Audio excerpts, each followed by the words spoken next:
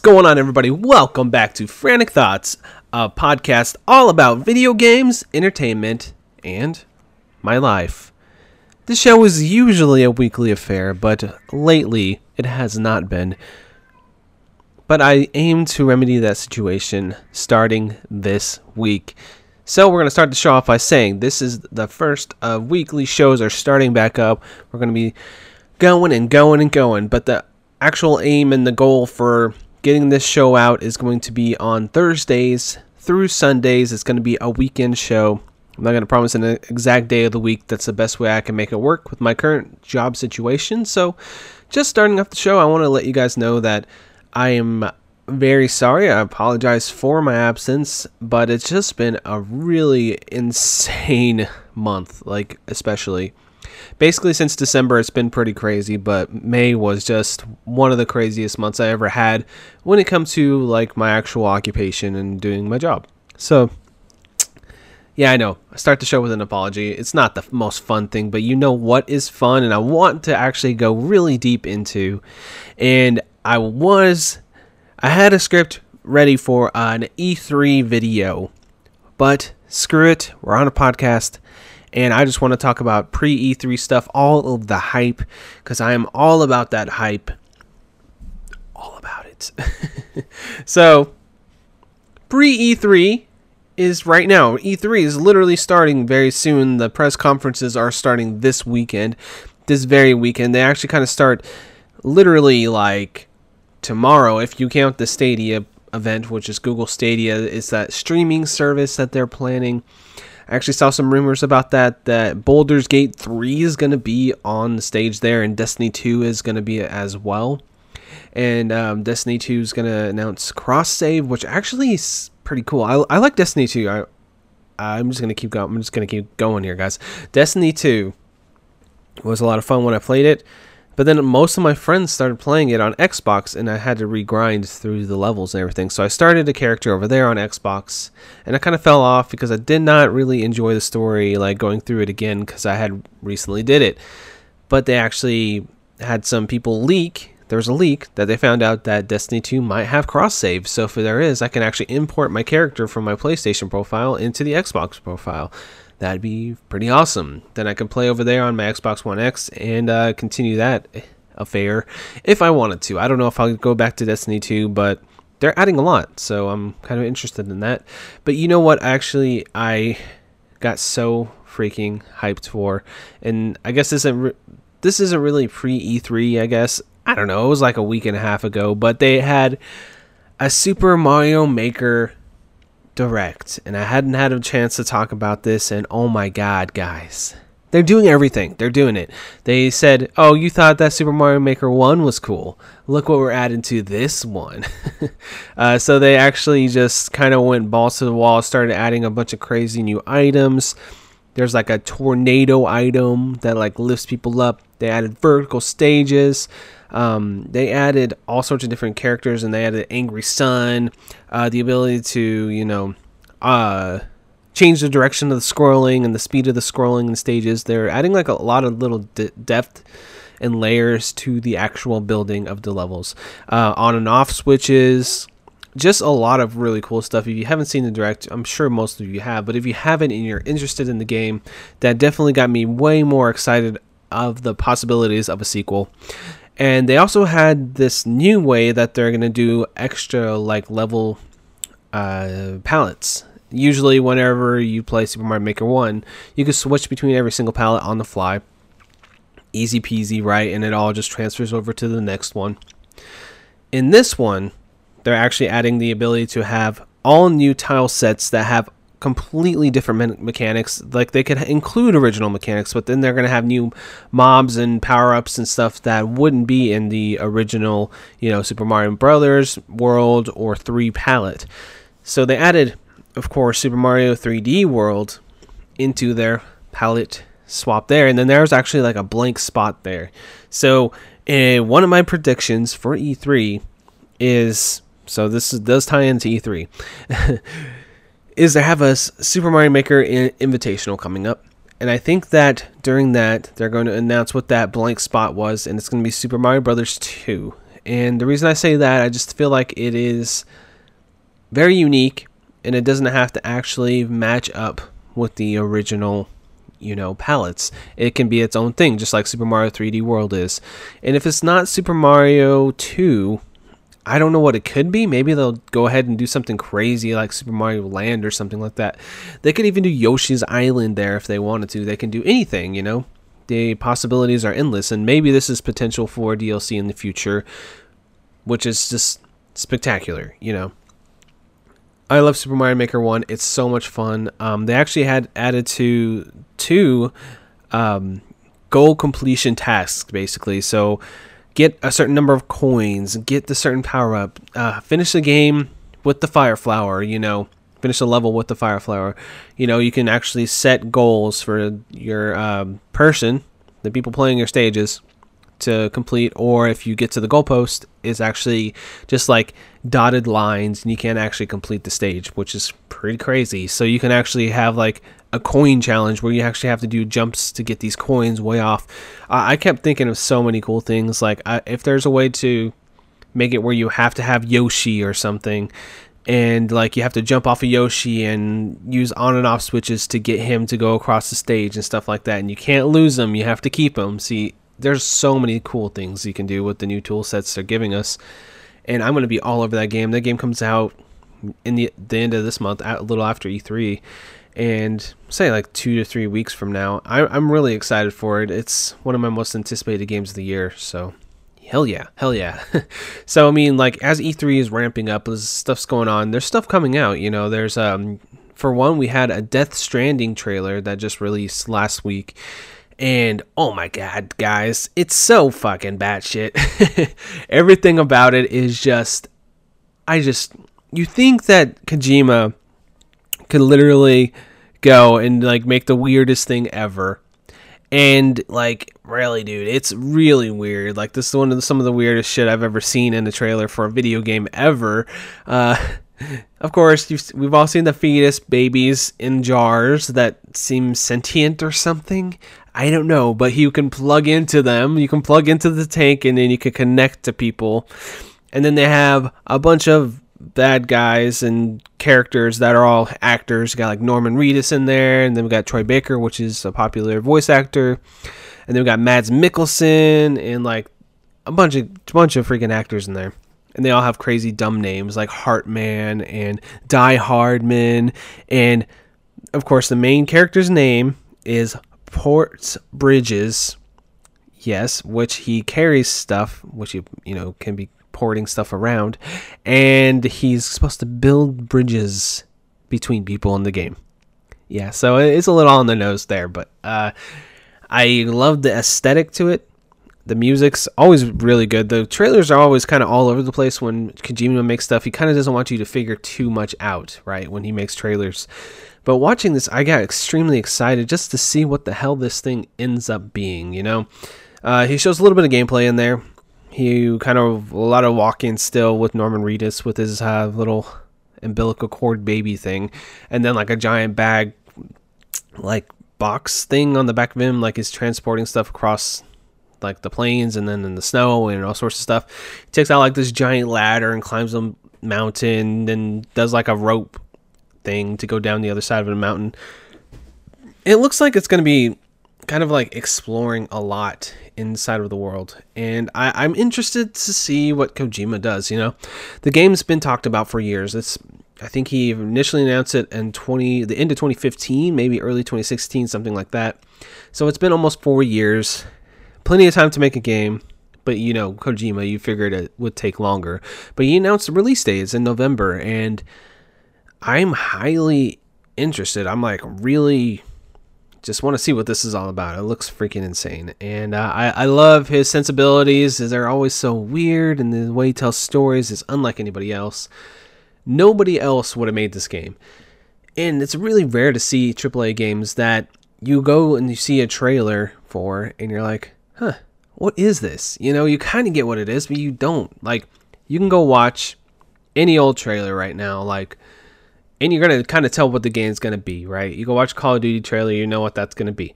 You go watch a platformer trailer, you know what it's going to be. You go watch the third-person shooter trailer, you kind of know what it's going to be. Like, if I watched that God of War trailer, the original one for the 2018 God of War, you know what the action and the combat's going to be just from that trailer. You watch a Death Stranding trailer, and you're just sitting there like, wow, what is this going to be? You know, it's cool. It's kind of like a mystery to see how everything kind of ties together. And then after you play the game, it's kind of cool to go back and look at those trailers because they're so cryptic and stuff, and they don't have very much context. When you have the context, you can kind of see what they were going for. Oh yeah, this connects to this, and that's what Kojima keeps saying on Twitter. It's not a stealth game. It is a game about strands. It's a strand adventure game. Whatever that means. Nobody knows what it means. It's whatever. He's just weird and artsy-fartsy. And this game is going to be weird and artsy-fartsy, right? I'm excited to see what it is. I love the Metal Gear series. And, you know, this is an extension of Kojima just doing whatever the hell he wants. So that's going to be even more interesting to see, you know. So yeah, and honestly, on their website, they do have some stuff, like a little graphic here, and it's like, face unique challenges, arm yourself and take aim at a variety of objectives in your mission to reunite a broken nation while balancing under the weight of your cargo as you travel. Protect your supplies from wild bandits and stay safe from the terrifying beached things, or face failing those who depend upon you. Explore the world! The Decima engine renders a hyper-realistic landscape utterly transformed by the Death Stranding. Unpassable objects block your path and force you to find different routes, while supernatural elements alter the physical state of your surroundings. Death is not the end. There is no traditional game over state in Death Stranding.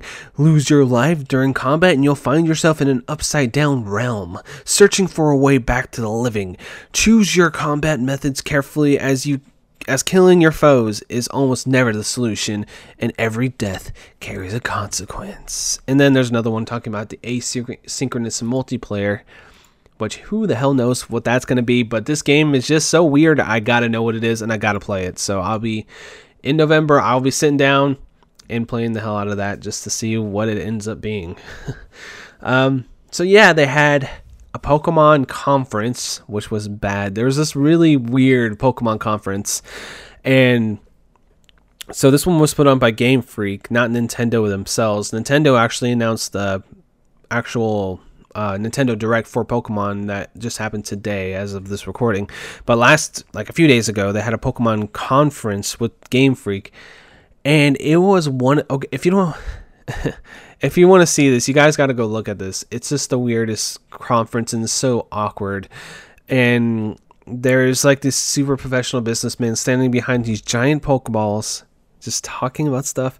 And then they have like these like really weird conversations. One of them goes and talks about, oh, you should go see Godzilla. Go watch Godzilla with whatever his name is and support Godzilla. And then he's like, oh, I don't know why I got off on that tangent, but you should go watch that movie. And then it switches to the other guy and he's like, I don't know why he was talking about Godzilla, but okay, it has nothing to do with Nintendo. Anyway, let's announce Pokemon Sleep. And then they talk about Pokemon Sleep and how they're tracking your sleep to make Pokemon level up. And it's just really weird. And then they talk about Pokemon Go Plus Plus or something. And it was one of the weirdest press conferences I've ever seen. And how awkward it was. It felt like almost like a Tim and Eric bit making fun of a Nintendo press conference or something. It did not really feel real. And my favorite reaction video was I went and watched the Kind of Funny reaction video to this, and it was just hilarious. And yeah. So that happened. And then of course today they had the Pokemon Direct where they talked about Pokemon Sword and Shield. They revealed the new legendaries, which I don't know any of the characters' names. I'm not a huge Pokemon guy. I do like the look of this game, though. It's so beautiful. They really render it to the point where it feels like the old school anime, you know? And there's like this new area called the Wild Area where you can explore, and it's just... I just love the look of it. It definitely looks like a console Pokemon game. So I'm excited for people who are into that. Let's go ahead and shift gears. There's a couple of leaks, or at least one leak here. Watch Dogs Legions. So yeah, Watch Dogs Legions is like it's a sequel to Watch Dogs, right? And it's set in London post Brexit, and apparently you have like a bunch of different powers to control a bunch of different NPCs. Like you have the ability to inhabit other people and control different storylines in the game. It sounds very ambitious. I'm excited to see the Ubisoft press conference to actually hear what their pitch is on this game.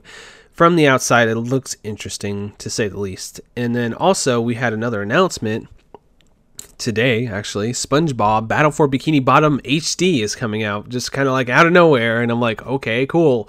You know, I actually played that game when I was a kid. There was a Blockbuster down the road, and I went and rented it for GameCube and played that game a lot, and it's fun. It's a really fun platforming game. It's like, you know, it's like of that ilk of that dumb, cheesy platformer for you know, a property like a licensed game, but this one actually is pretty damn good. It's very polished and a lot of fun, so I'm excited to grab it when it comes out. But it's just like a really weird announcement, something you don't really expect. And then if you want to think about something that's also not expected, is they have that E3 Coliseum coming out, right? And it's kind of like they have devs sit down and stuff and talk about their games, and the ones that's going to be there is the Simpsons writing staff is going to be there. So people are suggesting and thinking that there's possibly a Simpsons game remaster or even a brand new Simpsons game that's going to get announced at E3. That's pretty cool. I think the last Simpsons game I really got into, I actually did like the actual game called The Simpsons. It was pretty fun. I never beat it though. I should go back to that someday. But the one I really loved quite a bit was Simpsons Hit and Run, which is basically like a GTA clone, you know, but with the zaniness and the humor and the art style of The Simpsons. So it's kind of wrapped together in this nice little fun little package, and maybe they'll remaster that or make a sequel to that. That'd be interesting. I'd play that. Why not? Sounds awesome. And then also, the Avengers game by Crystal Dynamics is going to be talked about. There were some rumors about it, that it's going to be games as a service, and it's going to have a single player campaign, but you can also team up with your friends, kind of Destiny like.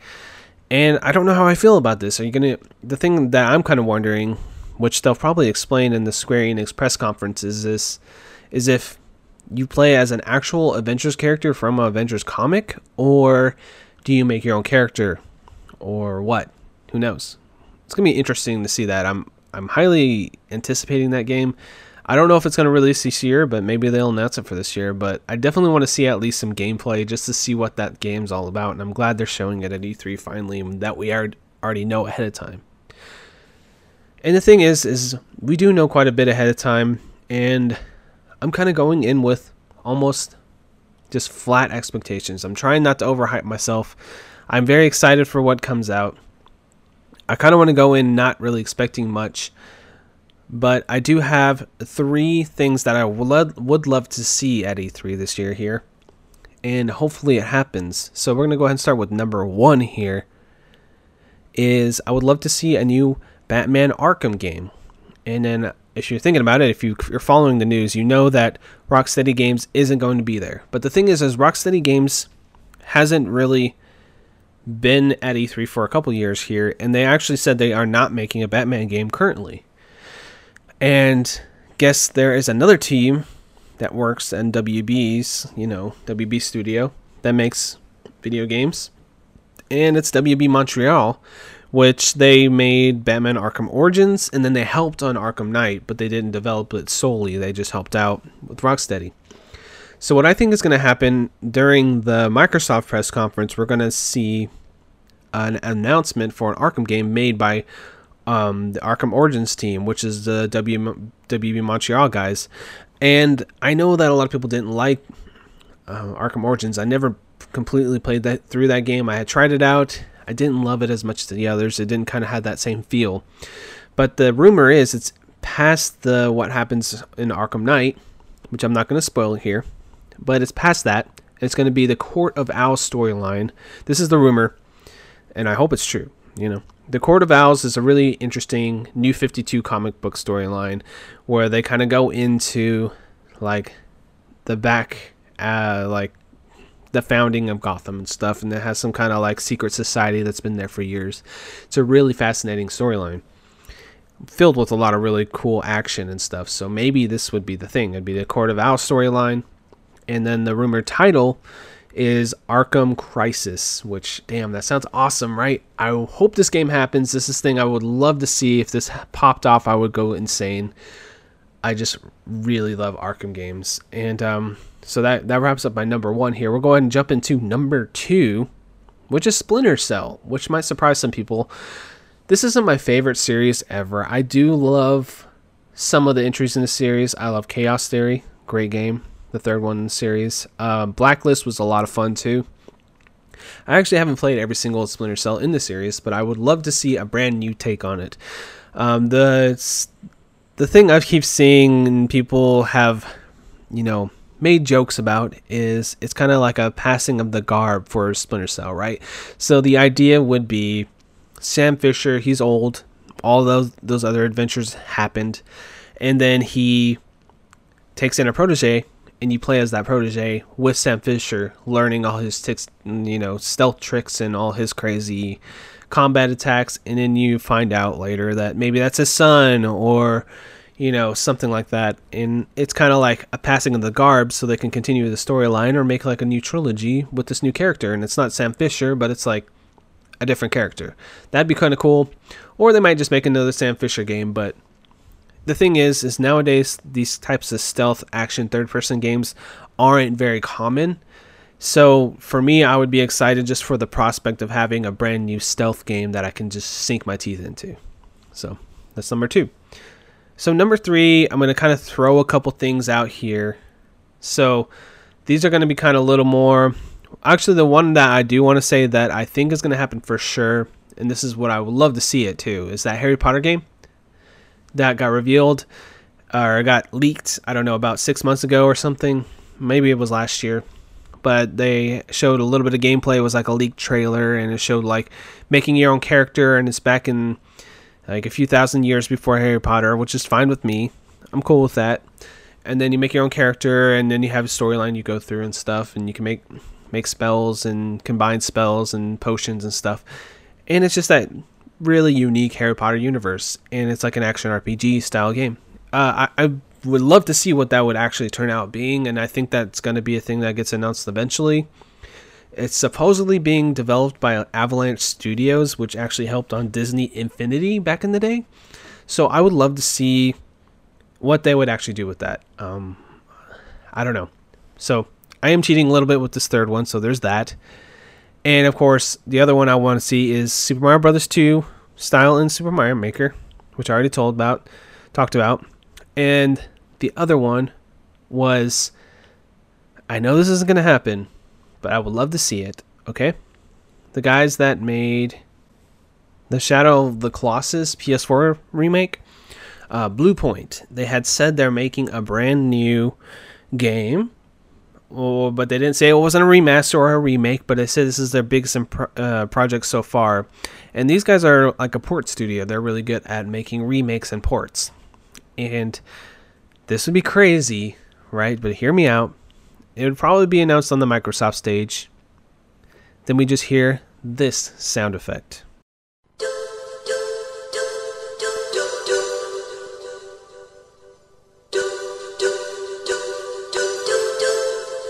And then I jump out of my seat, mouth agape, slightly tipsy because I've been day drinking because it's E3 and I'm hanging out at home. Just kidding about that part. But freaking Metal Gear Solid 1 complete overhaul remake by Blue Point. That would be insane, right? Oh my god, I would die happy. I would be so freaking happy. But yeah, that's my like wild card answer. I can say some other crazy stuff like, oh, maybe Super Mario Odyssey 2. I doubt it'll happen. They already have a Mario game. Nintendo's lines, like, we kind of, it feels like this year, there's enough known quantities to where I'm not going crazy because there's plenty of great games that I already want to play this year. So if this E3 just gives me 2 or 3 really cool announcements and a bunch of like, oh my god, yeah, I'll play that announcements, I'll be happy. I do really want to see some more indie stuff. Derek Yu, he made, what's it called? The name's escaping me. Spelunky. He has 2 games in process right now, and I'd really, really love to see those being made. Spelunky 2 and UFO 50, which both I really want to play. I never got into Spelunky, and the sequel looks cool. Like, I want an excuse to get into it in Spelunky game. I know I could go play the original at any time. I own it on multiple consoles, but I just never got into it. I think that getting a new game in that I guess now series would be kind of cool to start from the beginning with everybody else, so I can be part of the conversation as everybody plays it. And then he has UFO 50, which is basically like 50 full-fledged like 8-bit, 16-bit games in a package. And that sounds like a really huge game.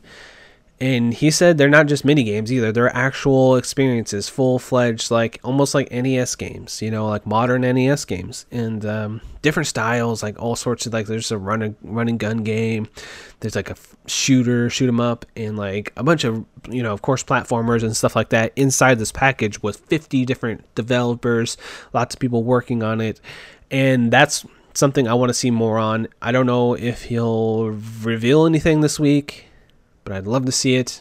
I'm super excited to see what he comes up with. And yeah, man, I just want some really cool indie stuff. Kind of funny, I mentioned them earlier. I don't know why I mentioned them again, but they have a showcase, which is like 60 plus games. That's going to be all indie stuff. I'm super excited to see what they bring to that, and I'm going to be like writing down a bunch of games that I want to play. So yeah, E3 is kind of different this year. There's no Sony, right? But we got the Google Stadia guys coming in, bringing their whatever they're going to bring. That's very soon. That's literally tomorrow. And then we got Microsoft having a 2-hour press conference, and they say there's going to be 14 Microsoft exclusive games there, which that doesn't mean a whole lot nowadays, but it's still going to be cool to see like what they're bringing. They're going to have a crazy conference, I'm sure. Pardon me. And I think that if anything, Sony might surprise us and drop another random announcement maybe next week or something, just out of the blue. I would love to see it. I would love to see it. And then, of course, we got our Nintendo Direct. We got Bethesda. We got Ubisoft. We got the PC Gamer Show. There's plenty of stuff to be excited for. Oh, yeah, and Ubisoft as well. They always have... Ubisoft's press conferences are always so fun to watch.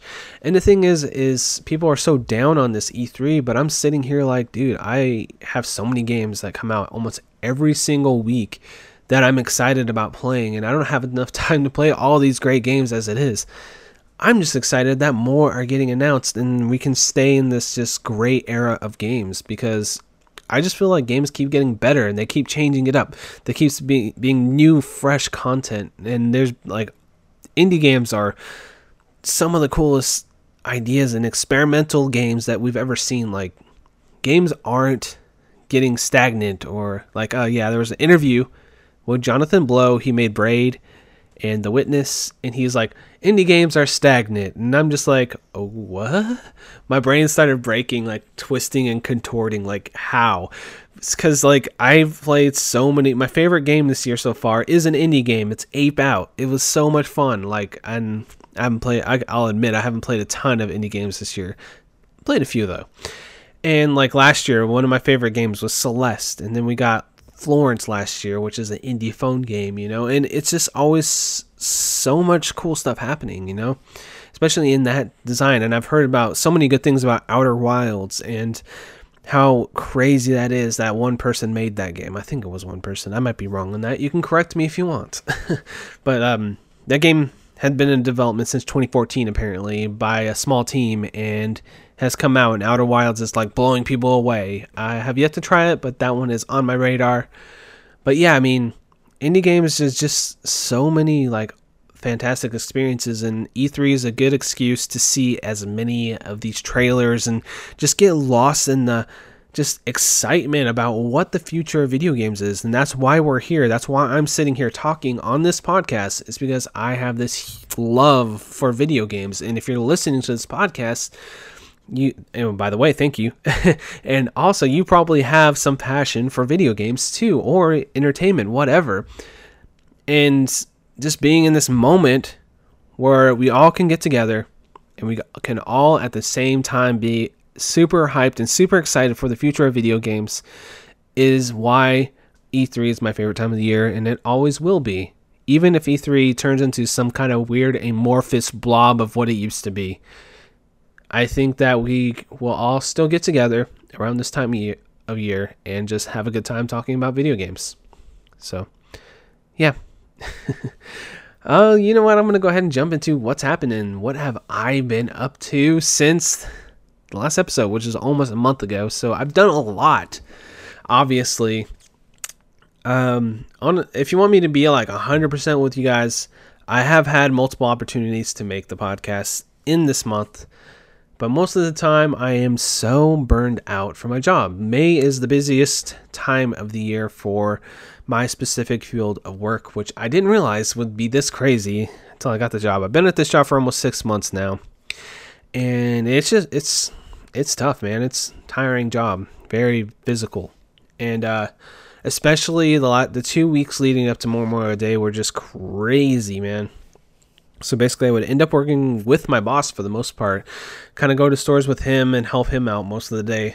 And we were just throwing loads, like, knock it out. Go to the next store, throw a load, knock it out. And then I would just be doing like shifts from like, okay, I got here at 5. I don't know when I'm leaving. And then I would leave at like 7, 8 p.m. most days. So it was just like, oh, I'm tired. And then I'd finally have a day off and all right, let's do a podcast. And then if Sierra was off, I'm like, I haven't seen her, so I'm going to go hang out with her. So we did that. We saw some movies and stuff too. So it's just like, I've been putting a podcast off, and, I was just like, you know what?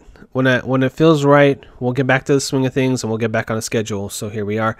But yeah, this last month has been just pure insanity when it comes to work. I'm just, this is like actually the first breather I've had in this crazy month or so that it's been. So yeah, it's been awesome that I actually finally get to have a little bit of a break, and it's been kind of slowing down a little bit, which is awesome.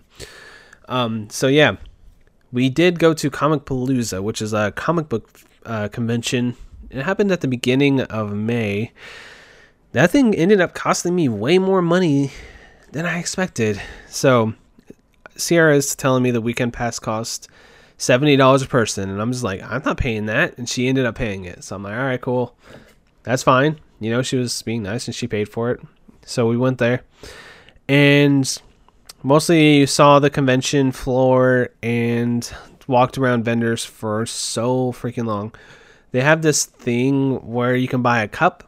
It's like a ceramic, it's like shiny. I don't know if it's ceramic or if it's like bronze or something cup you can buy. You have to spend $30 on it though.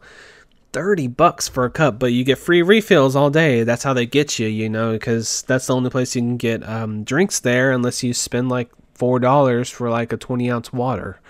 So it's like, I can buy this, I think it's called Pecos Pete, something like that. Pecos Pete, something. I don't know. But I bought the cup, $30. So I'm like, I spent $30. Okay. So yeah, we go. Okay, let's talk about the drive up there. We drove up there. I'm trying to find a parking spot, and like, I couldn't find one in downtown Houston. So I just pull into a random ass parking garage. It said $10 a day. I was like, all right, cool. And then I started driving up and driving up floors. I didn't know how tall this building was. Driving up and driving up and driving up, and every single parking spot said reserved. We got to floor 41. We were in a skyscraper, and I didn't even realize I drove into a skyscraper. Like, not really a skyscraper, but like, I think it was like 52 floor parking garage. But this thing was old and run down, and it was tiny too. Like, oh my God, it was like disgusting in there. I kind of felt bad leaving my car there. I'm like, I don't know if my car is going to be there when I come back. So, kind of sketchy. We rode this elevator, right? And literally the elevator had smoke stains in there. It was so old. Like, it was from like the 70s at least. Maybe older than that. It had that wood paneling in there, and everything was stained smoke, because people used to smoke in there all the time. And then probably people still smoke in there, whatever, right? Because people don't care. And I turned to her and I was like, maybe we shouldn't park here. She's like, well, we got to get to the convention. So I'm like, all right. And it ended up being fine. Like, we came back and I paid my $10 and it was all fine and good. But at the time parking there, I was just like, oh my God, this is so sketchy. I don't know. And of course, when we go down to the bottom floor and go out, there's a back alley there that's all dimly lit and like freaking out of the movies, like Crime Alley or some shit. I'm just like, oh my God. So yeah, we got to the convention. I get that $30 drink. The food there is like $20 for Chick-fil-A, just for us to eat Chick-fil-A, or like one sandwich each, $20 or something. I didn't really buy anything there. I like to look around at the vendors. I didn't see any artwork that like really stood out to me that I wanted to pay money for. And plus I was being a little cheap and stingy at the time because, you know, bills and all that. So I'm like, I don't know, I have to really like it if I'm going to buy anything. But the thing is I kind of mostly went to this convention for Sierra. She really wanted to go and meet some of her artists that she likes from some of these, she reads like web comics. I think it's called Webtoon. And there were some artists from that she wanted to get signatures. So that was one of the main reasons we went. She got signatures from them. Signatures from Dan Fogler, yeah, that's his name. He's like in Fanboys. He's in the new Fantastic Beasts movies, like the chubby guy in there. And then when I saw him in person, I was like, what the hell, that's him? He's like super skinny. Like, what? He was like, he must have lost at least 50 pounds. And then, so I got to see him in person, you know, shake his hand, say hi, and she got to take a picture and get a signature of him. And that's pretty cool. It was nice to see him. And I saw the kid that plays the Flash there, the new Flash from the TV show, which I like that show. I kind of saw him from a distance because I didn't pay the money to go see him. And of course, Emilia Clarke was there, right? But they had like these tents and curtains up. It's $50 just to get into the line with her to go get a signature. And that was like $25 more. It was like $75 just to see her and get a signature. And then they had like do not go this far with cameras, and there's like guards standing there and all sorts of shit. So I didn't see her. She was there, but I didn't see her. But that's okay. I wasn't willing to put out that much money just to see the Mother of Dragons, you know, whatever. But the first day of convention was pretty cool. We walked around and I enjoyed my time. The second day, whew, I was so tired from the first day, and we went to 2 panels. We went to a steampunk magician. It was actually pretty interesting. Kind of silly, like simple magic tricks, but it was fun to watch. And then we went to like writing panels in a comic book panel, and that was pretty fascinating by 2 comic artists. I don't really know their names, but they kind of talked about how action moves in comic panels and how they write their storylines based on the layout of pages and stuff. It was interesting. I enjoyed that panel quite a bit. And they didn't have an arcade there. We walked around the entire thing, and I was kind of excited to play some free play arcade, and it wasn't there. So we didn't do that, which usually that's kind of a highlight of the thing, because they usually bring some really weird stuff. You know, they brought like a Star Trek one with the LED panel one year, a pinball machine with like the back had actual pinball paddles in it. That was pretty cool. They brought one year, so I was like excited to see what arcade games they bring, because usually it's kind of interesting, and they didn't have it this year. I was kind of bummed out about that.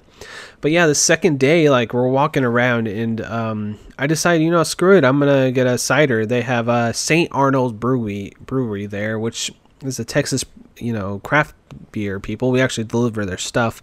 They have this really nice, good, crisp tasting hard cider. It's delicious. It's one of my favorite drinks right now, and they had it there on tap. So I went and got it. It was like $6 just for like 1 cup, but I was fine with it, you know, because it was decent.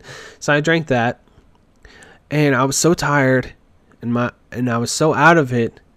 The slight bit of alcohol and me walking around, I started turning almost into a zombie. Like, there's so many people around. I get kind of claustrophobic with people.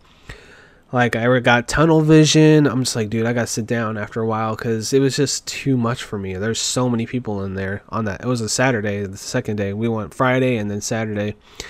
And I actually started having a mini panic attack in this convention because there were so many people there. So I had to sit down, calm down. And that day didn't end up being as fun for me as the first day. It was a good weekend, but I was just like, man. And the thing is that I worked 8 days straight so I could have those 2 days off in a row, because usually I don't get 2 days off in a row, and finally did.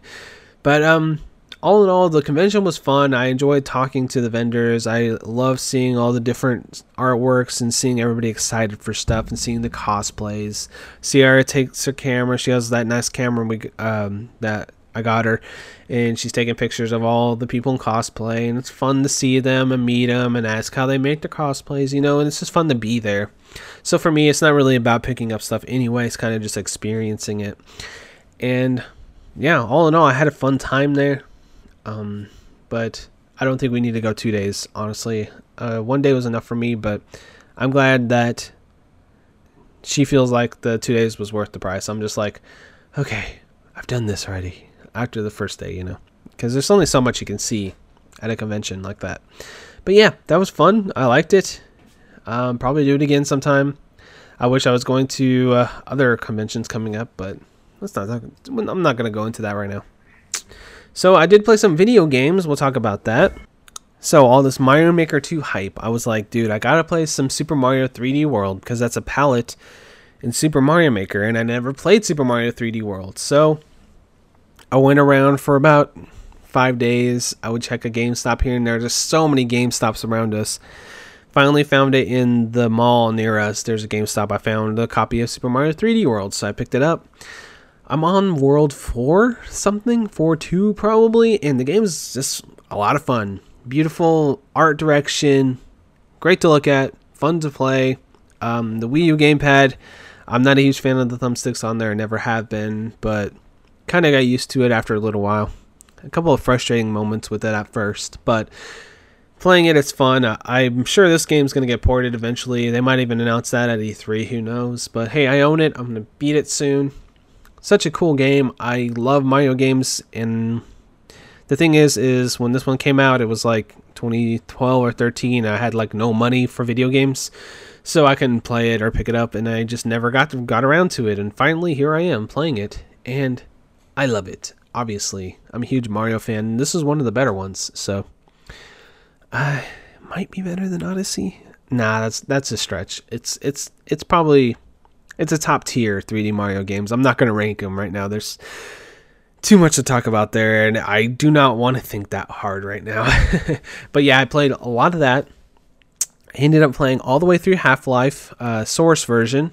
Love that game. More than I thought I would. I still think I like the sequel a little bit more than the first one. It's probably tied a little bit more to nostalgia because I played the sequel a lot more. But that does not. Don't let that undersell the fact that Half-Life is a fantastic video game. We did our Quick Save Club episode 2, and that's actually live currently. If you haven't listened to it, we talk all about Half-Life. We go deep when I feel like I kind of I don't know if I'm doing it or if I'm just overthinking it.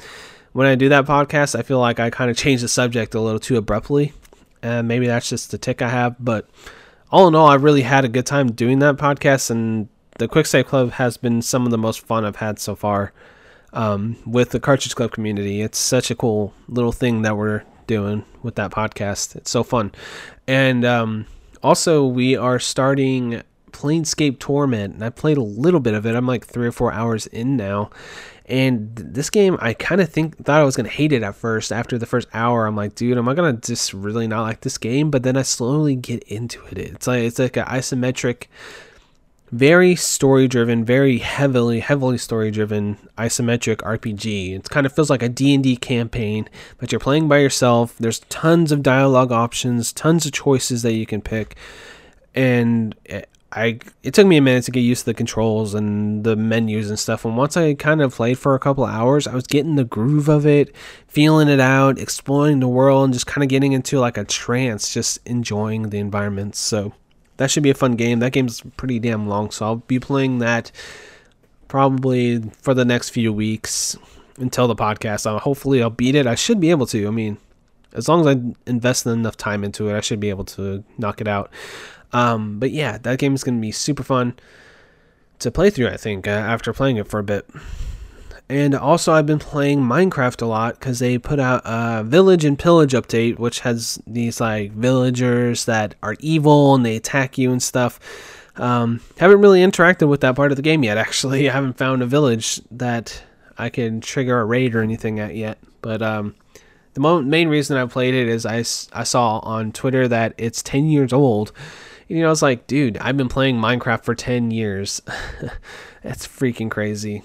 I feel like I've been playing it longer than that, but I believe that it's been 10 years. So I think it's been 10 years since the original like alpha release or whatever, since it could be bought, you know, and I've been playing since a little bit after that, just a few months after that. So I've basically been playing Minecraft for 10 years on and off. It's still one of my favorite games of all time.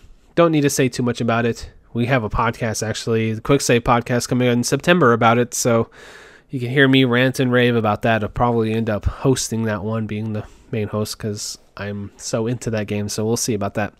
But yeah, I love that game, and I'm glad that it's still around. I'm glad they're still updating it, because it's just fantastic, and that's obvious.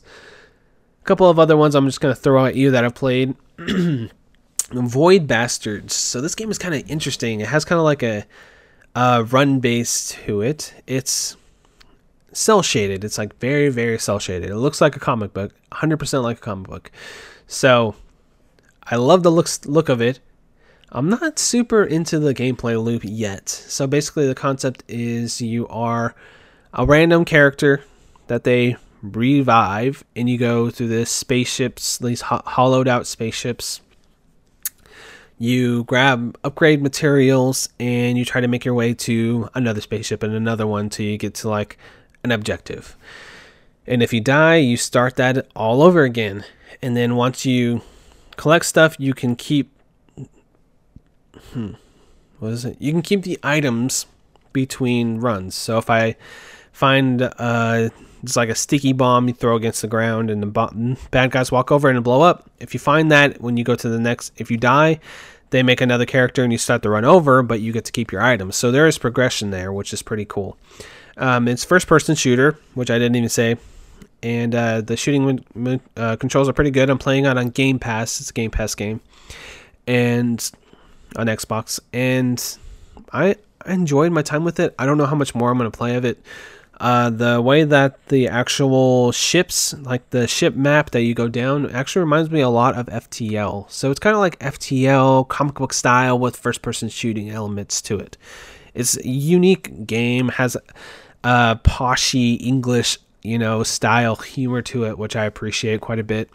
And of course that comic book style, which is really fun to look at. So, I mean, if you're into any of those things, I would say at least give it a shot on Game Pass at the very least, and just see if it's for you. I think it's pretty fun. It's just if I want to divest the time into like getting really deep into it, I haven't decided yet, but my time with it has been very positive, and I've liked my experiences with it so far. A couple of PS4 stuff I played, which I've talked about a lot, so I'm not going to go into it too much, is I played Dreams quite a bit more. There's a lot of prototypes games in there. I'm not sure how I feel about it. Like, the game as a whole, I really like the idea. And there's a lot of really cool creations in there. I don't know how often I'm going to play it, honestly, because I started seeing some repeat stuff when I went in there last time. I don't know if it's just my luck or what, but I usually do like the dream surfing thing where I go through and stuff. There was some like a really crappy Sonic game. There was a decent, actually pretty competent Crash Bandicoot clone. There was this like really weird looking, it was kind of like almost neon and like rainbow color, like space shooter type thing. And like as you flew, it's from the back perspective of the ship. As you flew, like the entire environment turned all neon and psychedelic looking. And there was like little planets you can land on and stuff. And it was very simple and small little prototype, but it was cool. And that's kind of what Dreams is all about. It's just like these really cool little experiences that people come up with. So that's been fun to jump in and just kind of see what people are making. Also, I have been playing, which I don't think I'm going to beat again, but I just started playing Sonic Mania again because it's free on PlayStation Plus.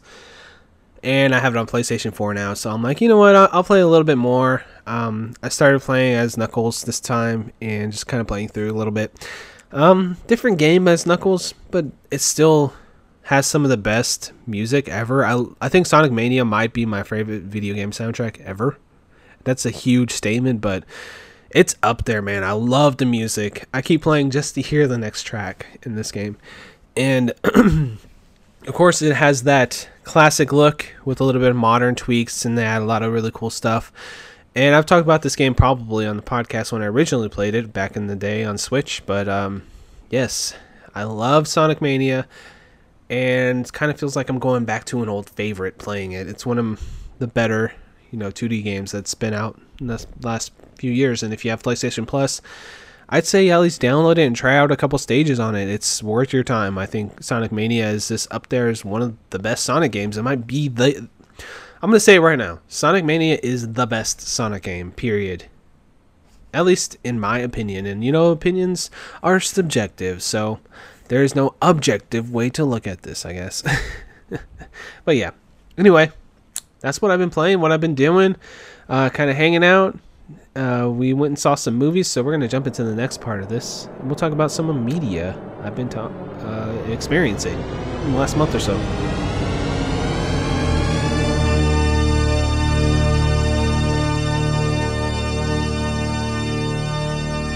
It's the Media Corner. That was really bad. The Media Corner. I'm kind of congested right now. My throat's kind of messed up, so I can't even do it. Anyway, we're going to do a little bit of random entertainment news, which I'm interested in. And then we'll jump into some movies I've been watching. First off, there was a trailer for a movie called Onward by Pixar, which looks really fun. The pitch for the movie is basically like a J.R.R. Tolkien, like Hobbiton, Lord of the Rings style world, you know, fantasy world, but it's a John Hughes movie with modern day technologies in it. Weird? Yes, but watch the trailer, you kind of get it. The main two actors are Chris Pratt, which he plays the older brother, and then the younger brother is Tom Holland. And, you know, Marvel connections there. And they kind of put on character voices, of course, in the trailer. And they play like elves. And it just looks fun, lighthearted. The art style is very cute. Very detailed, very Pixar. And I'm just really excited about it. It comes out next year, I think early 2020. First trailer, it's just like a teaser thing. But I'm just excited that Pixar is still doing original movies. And it was nice to see, and it kind of warmed my heart to see. So I hope Pixar keeps making original movies forever. I don't mind the sequel here and there. Like Toy Story 4, I'm sure I'm going to go. I'm sure I'm going to cry. I'm sure I'm going to be all emotional. I'm sure I'm going to love it. But just like Incredibles 2, I cried and I loved it. It was great, you know. Any Pixar movie, you go, you see it, you cry, and it's great. But yeah, hopefully they continue on this trend of making new movies, like brand new worlds and stuff for us to fall in love with, because the way they build stories and the way they characterize all the people and villains and characters in the story is so unique and fun, and I just love seeing new Pixar stuff, so I'm excited for this movie. Next up is two things that I've been really looking forward to, which didn't seem like they were going to happen. They felt like they were in a weird limbo stage. So Nickelodeon, a couple years ago, or maybe 3 years ago, greenlit 3 TV movies based on their 90s Nicktoons. First off, we had Hey Arnold, Back to the Jungle, or whatever it was called, was the sequel. You know, it was like to wrap up Hey Arnold's storyline, which ended up coming out. I loved it to death. It showed a lot of loose ends, tied it all up, and it was really fun, and I highly enjoyed it. They kind of modernized the art style a little bit on that. And then they announced Rocko's Modern Life, which would be Rocko and friends coming to this modern life. Like somehow they get sent to the future, and now they're in 2018, 2019 time period, and they would be experiencing cell phones and all that stuff for the very first time. And that was that movie, and it never came out, and they stopped talking about it. And then they announced that they were going to do an Invader Zim movie, and they put out a trailer for that. They put out a trailer for the Rocko's Modern Life one as well. And the Invader Zim one was supposed to be the similar idea to Hey Arnold, where they would wrap everything up and, you know, finish up the storyline for Invader Zim and tell like a nice, cool story. And the Rocko's Modern Life was actually supposed to be like, the thing is, with these, they were kind of almost like, maybe we'll continue these, maybe not. But the thing is, Nickelodeon, like, I don't know what happened internally, but something shook up to where they changed their mind. So these two movies, the Rocko's Modern Life one and the Invader Zim one, just kind of were like not talked about for a while until recently. They announced that they're going to come out on Netflix. So that's the story, is eventually I'm going to be able to sit down and enjoy these two movies that I have been highly anticipating and looking forward to for years since they first talked about them. I knew that they were going to be a thing. They're finally coming out on Netflix. And they didn't actually put a time frame out there, but they said soon. So hopefully within this year, I'll get to see these and it'll be out there. And I'm a huge animation guy. I love 90s animation. This is some of my favorite stuff ever. So seeing this finally coming out, it's going to be super awesome. So, also, is the 20th anniversary of Star Wars: A Phantom Menace. And I just want to talk about this for a minute because I remember being a kid, 10-ish years old, because it came out in 2001. And, wait, it didn't come out in 2001, did it? 2000? No, 1999. So I was only 9, because it's 20 years ago, Josh. Duh. So, came out in 1999. I was 9 years old, or 8, one of the two. I love this movie. I had seen the other Star Wars movies by then. At least I had seen Empire Strikes Back. I remember watching scenes from that as a kid. But I didn't fall in love with Star Wars with those old movies. They felt like my dad's movies. Like, when I was a kid, I was like, oh, that was kind of fun. You know, I liked it. But I didn't love it, you know, as much as I thought I would. You know, they were cool movies, but I never got super into Star Wars until we went and saw Phantom Menace when I was, I guess it would have been 8 or 9. I fell in love with Star Wars. Star Wars was everything to me. Then I had to go back and rewatch the original trilogy. And then I got this huge fondness for Star Wars. This is where my Star Wars love started, was with Phantom Menace. And I know that sounds weird, and I'm younger than a lot of people that experiences the original trilogy when they were a kid, and that's what they grew up with. I grew up with the Phantom Menace being the thing that actually got me interested in Star Wars. And then, of course, I do realize as I grew up and I started watching the original trilogy more, that, of course, those movies are a lot better. There's a lot more, you know, storyline. The characters make more sense. It's a lot less cheesy and cartoony. And yeah, I never really liked the other two prequel movies much. I think Revenge of the Sith is pretty good, you know, has good moments, but Attack of the Clones is extremely boring to me. I never really found that movie to be that entertaining, you know. But Phantom Menace, I actually started my love for Star Wars, and ever since then, it's been one of my favorite series ever, and one of my favorite franchises and tones and universes. And it just so happened that it started with Phantom Menace. Give it, take it, whatever you guys want to think. I thought Jar Jar Binks was one of the funniest fucker ever. I thought Jar Jar Binks was hilarious. I would go around to my grandparents' house, go behind somebody and go, "Excuse me, excuse me," and I thought it was freaking hilarious. And yeah, he's a horrible character, I know, but as a kid, I thought he was fucking hilarious. So it is what it is, you know. And so take my opinions with a grain of salt, knowing that piece of information. But I was 8, so I was 8, and now it's 20 years ago. So you can put together how old I am now. So yeah, 20 years on that. There you go. Movies I actually watched, though. Quick reviews on these. Podcast is getting a little long in the tooth, so I won't spend too much time on them. Detective Pikachu. I'm going to say this is the best video game movie I've seen. It doesn't have 100% rating for me. I don't think it's perfect by any means. It's definitely a kid's movie, but adults can find some fun stuff in it, especially if you have some nostalgia for Pokemon stuff. I would say definitely watch this movie because it made me happy. Like, it brought all that nostalgic feelings out, because right now I'm not the hugest Pokemon fan. Like I said, oh yeah, they did a new Pokemon Direct. I'm like, that's cool. Where people are going to play that. You know, I don't think I'm going to play it. The games haven't grabbed me forever. I used to love the anime, though. And I played Red and Blue, Gold, a couple of them when I was a kid, you know, younger.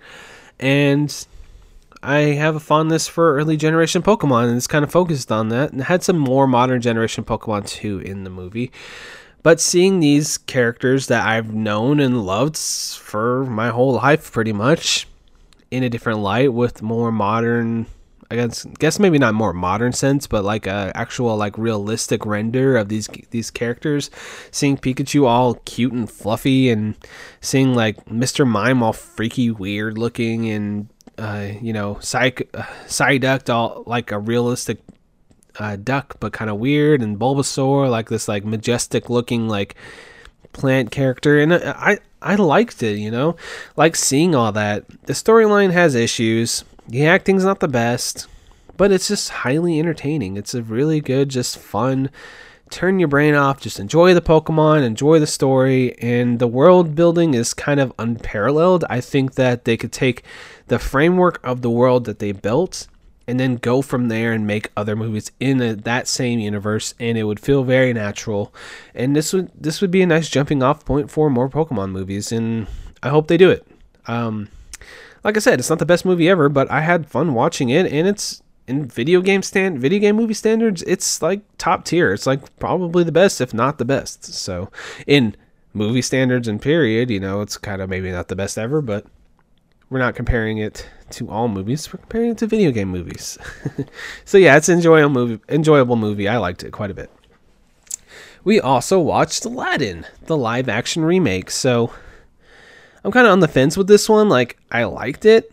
They improved the story quite a bit, and it was better than I thought it was going to be. I'd say it's pretty enjoyable, but I don't know. I didn't love it. I had some good moments. The musical numbers were pretty good. This kind of feels almost like they filmed a play, but then they like a stage play, but they had like a lot of budget to it. That's kind of how the feel and tone I had for this movie. There was a lot of areas in the film itself that could have been brighter, could have been more energetic, like a little bit more cartoony, I guess. But trying to think of it as its own thing and not completely comparing it to the cartoon, which is almost impossible to do because they take the storyline beat for beat and then they change it here and there. So it's going to be hard to not compare it to the original cartoon. But taking it as its own thing and looking at it in that light, it actually makes me appreciate the movie quite a bit. They give Jasmine, she's already a pretty strong character in the cartoon, but they do go to the damsel in distress a little bit too hard in the cartoon, right? In the movie, they change that up. They even give her own like musical number that's all about empowerment and stuff. And I think this movie is really good. Like if I had a kid, right, and we went and saw this and this was their first experience with Aladdin, I would not be disappointed. I think that is a good thing to say about the movie. Obviously, there's issues. Genie, Will Smith, I thought he did pretty damn good in parts, but anytime he had to sing, like actually sing, you could hear like the tinge of autotune. You can hear somebody tweaking the voice to make it sound just a little bit better, you know. He's not really a singer, you know.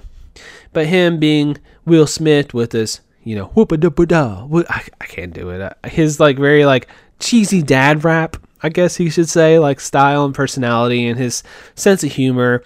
He actually did very good in the emotional moments, especially at the end, which we all know what happens at the end of Aladdin with Genie and Aladdin. But they do change it up quite a bit. So that stuff that you would know would happen in Aladdin kind of happens, but they turn it on its head here and there. And I find it to be a pretty fascinating movie for me, because Aladdin's one of my favorite movies ever. And I think that my love for the cartoon kind of sours my opinion on the live action film, because the live action film's never going to live up to the cartoon. But the thing is that the live action version does a damn good job at telling the story, being genuine, having characters that are actually, you know, brown people. I mean, I'll just say it, like they didn't whitewash it at all, which is just brilliant. I love that. You know, representation's awesome, and I appreciate them finding actors that fit that setting. You know, that's awesome. I love it. So that's cool. And the singing was great. The chick that plays Aladdin, the chick that plays Jasmine, she has some freaking pipes. The guy that played Aladdin, I didn't love his songs quite as much, but he did a damn good job on A Whole New World, and that's the song that fucking matters, right? So, I mean, this movie is worth a watch, especially if you have a lot of fun with the cartoon, and it's one of your favorites, even if it's not. You kind of want to see what the differences are, because there are some differences. But I thought, all in all, this Aladdin remake is pretty okay. It's pretty good. How much of a sheer cash grab it is, you know, it is. You can tell. But I still had a good time with it, even though it didn't end up quite hitting the marks of the cartoon, which for me would be an almost impossible task because the cartoon is just a pure classic to me. So it's going to be hard to match up to it. But I still think it's worth the watch, and I found it pretty entertaining with some caveats. Another movie we just recently saw, we saw Godzilla, King of Monsters. And this movie is just fun. Go into it, turn your brain off, watch it on the biggest screen possible, the loudest screen possible. We saw it in a Dolby Theater with insane, like really good sound, super loud, super like surround sound. God, it's so stupid and fun. Like stupid in a good way. It's a stupid, dumb, like action monster fighting movie. There's humans characters in it. They say super cheesy lines, and the storyline makes sense. They're kind of there just to set up a framework for these monsters to fight. And it's just a dumb, fun action monster fighting movie. I had a ton of fun watching it. I don't know if I'll watch it again because seeing it in theater, it was worth it just from the spectacle. It's a very big spectacle movie. So beautiful too. Like they really do a great job showing the majesty of these giant, they call them titans in the movie, but these monsters, you know, Godzilla, Mothra, all this the characters you've seen in the trailer, and Rodan and all that. And I just thought the fighting and just seeing them like towering over everything was just super fun to see. And yeah, I would recommend it if you're in the mood for a big, dumb, fun action popcorn movie to go sit down and watch in the theater. Period. Another movie we do watch lots of movies because it's easy. It's an easy date. We can just go to the theater. We saw Booksmart. Booksmart is one of the best comedies I've seen in a while. Two lead characters were. It's basically the basic premise is there's two chicks that are best friends, like besties. They have been kind of good. They haven't done anything all during their school time in high school, and they're just graduating. They decide, you know what, let's have one night where we can go party and just be crazy, and it goes from there. And it's very heartfelt, realistic, a little wacky. It kind of feels like Superbad, but a little bit less raunchy, I would say. And it's just kind of it's just fun to go along with the ride with these two characters and see them just have this insane night full of a bunch of crazy antics. I don't want to spoil anything on this one. I just think that this is one of my most recommended movies so far this year. Besides Endgame, which, you know, it's Endgame, but for like an indie flick, like for like something that's heartfelt and comedic and will make you feel like fulfilled in watching, I would suggest Booksmart over any of these movies I actually just talked about. This is my favorite movie I've seen in a very long time, so check it out. I love the acting in there. Will Forte's in there for a minute. We got the main two leads, which I don't know their names, but they're really good. Excuse me. This is like the directorial debut of Olivia Wilde, which she's an actress, and I think she did a fantastic job. She killed it with the direction, in anywhere from the cinematography to the music stuff that they chose and everything. And I think the story was just a ton of fun, has a good message, and it's worth your time. I think everybody should see Booksmart. It's an awesome movie. So I'm gonna wrap this up with a little bit of TV show talk. We got two TV shows I want to mention just really quickly here. We got the DuckTales season finale happened. And oh my God, guys, you guys need to, if you are a fan of any of the old school Disney, like the 90s Disney, like afternoon shows, or like DuckTales, classic DuckTales, or Darkwing Duck, or Tailspin, any of that stuff, even Goofy Movie, or that style of 90s Disney stuff, or early 2000 Disney stuff, go watch DuckTales. They take all of that stuff, they wrap it into this really cool package, and this last episode just kind of blew me away with how they did it. And I don't want to even spoil who's in it. I don't want to spoil that. Let's just say they take an old school character and they combine it with DuckTales and they revamp it in such a unique and wonderful way that it captured my imagination to no end. I've seen this episode 4 times now. I love it. DuckTales is the best like animated show on TV that's aimed towards kids, younger audiences. Because I think Rick and Morty could be up there as one of the best like animated shows, period. But something that's more family oriented, this is something that's aimed more at families or people who are with the nostalgic feels like a lot of us have. I think DuckTales is just one of the best shows on TV, and you should be watching it. I understand it's a lot of people can't get to it, but Disney Plus is coming out in November, so there's always that. I've been watching them on YouTube. I actually like rent the episodes, which I know that's weird, but you can do that. And I don't know. I think that I'm trying to think if there's another way to watch them. I think maybe Hulu might have them. I'm not sure, but yeah, I've been watching them on YouTube for the most part. So yeah, this great show. I have a great time with it, and yeah, recommended highly. And last thing I want to talk about with the media corner, which this one lasted quite a while, is the Game of Thrones finally ended. We found out who won the Game of Thrones, and it wasn't who we thought it was. And I'm not going to spoil anything, just in case you haven't seen it, which most people in the universe have seen it who are going to want to see it. I wasn't as disappointed with the last season as everybody else. I can see the flaws and complaints from people that everybody was saying. Like, I understand like where everybody's issues were and how the storylines didn't connect and how it was rushed, and I 100% agree that the storyline was rushed, but I do feel like the conclusion of the last couple episodes were pretty damn good. There was a lot of really cool visual moments. I do feel like the characters didn't fulfill what the characters initially promised in the beginning seasons of the show. And I feel like there was a lot of missed opportunities. I'm going to get it out of the way. I was not disappointed in what ended up happening in Game of Thrones as much as others. There are parts that if I overthink it, I do start to get annoyed by some of the choices that they made. But there were some really great and fulfilling moments in the end, which I appreciated, and I liked the ending. I wish they would have given themselves some more time to get to the final, denouement, to finish it up properly.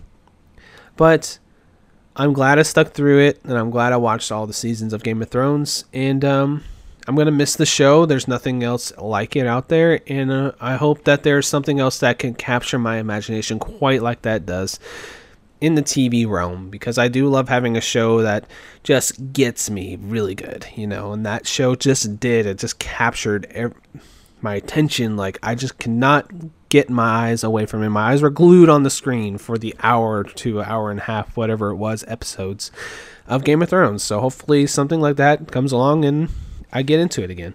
There's plenty of stuff coming down the road, so we'll see. So my throat's starting to act up quite a bit now, so I need to get some more water in me and wrap up the podcast.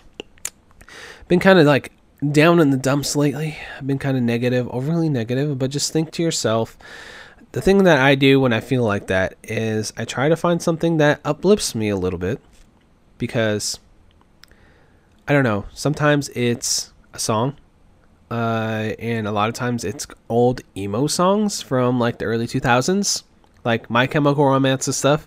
I don't know what it is about that. I think that's probably a little bit nostalgic or whatever, but I'll listen to those songs like I'm Not Okay by My Chemical Romance, and specifically, we'll probably close the show with that song, and listen to it and just kind of zone out and just relax and realize that, for one, the world doesn't revolve around me, and people don't give me as much headspace as I think they do. And for the most part, I feel like people have a positive opinion about me, but sometimes I'll get them to my own head. I don't know, a lot of people do the same thing and think down about themselves, like, damn, why bother? No one likes me, or why am I doing this? Nobody cares.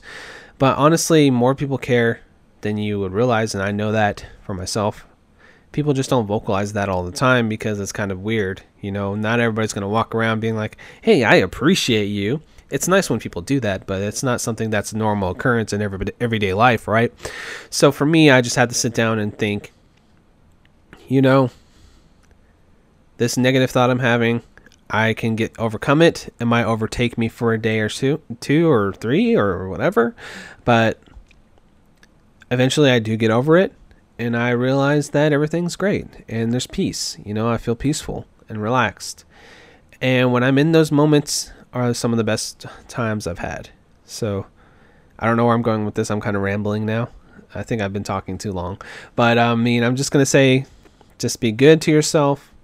Don't hate yourself, because honestly, loving yourself is the first step into other people loving you as well, if that makes sense. Like, if you love yourself, it's easier for yourself to open up for other people to come in and love you too.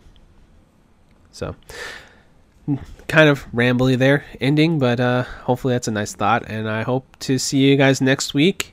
I'm going to be making these shows every single week now, starting now. And even if the episode is only 15 minutes and I talk about one topic, I will get you guys an episode. And it's not that I feel the pressure from everybody else surrounding it, and I don't feel pressured to do it. I just like doing it, and it's my creative outlet, and it makes me feel better when I make one of these shows. So I'll be around. See you guys next week, and I hope you enjoyed the show. Go ahead and go over to the Cartridge Club forums and leave a comment, or follow me on Twitter at Frantic Society. If you want to have a conversation or talk about whatever, I'm always there. Thank you so much for listening. E3 is this week. Let's get hyped, and I hope you guys have as much fun watching it as I know I'm going to. So I'll see you next week. We'll talk all about E3, and I hope you guys have a good one. See you later. Bye.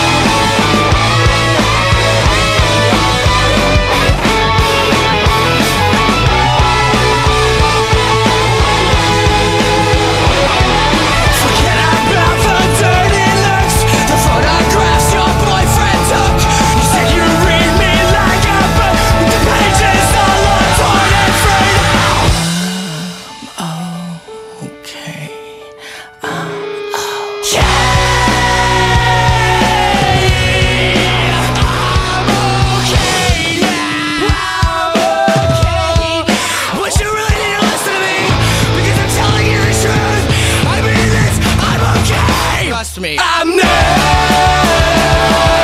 okay. I'm not okay. Well, I'm not okay. I'm not fucking okay. I'm not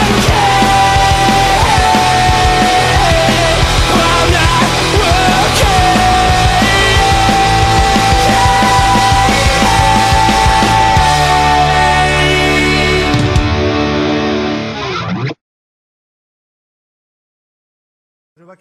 And while I shouldn't be promoting the new Godzilla movie here today, for those who want to see Ken Watanabe on the big screen again, I hope you will find your way to theaters starting the day after tomorrow. Thank you. Back to you, Mr. Ishihara. Mr. Matsuoka, thank you. ポケモンとは関係ない話題も、ワイドショー的にしれっといただきまして。 It was nice of you to so casually insert that bit of news that was so completely unrelated to Pokemon. Thank you. Setting Godzilla aside,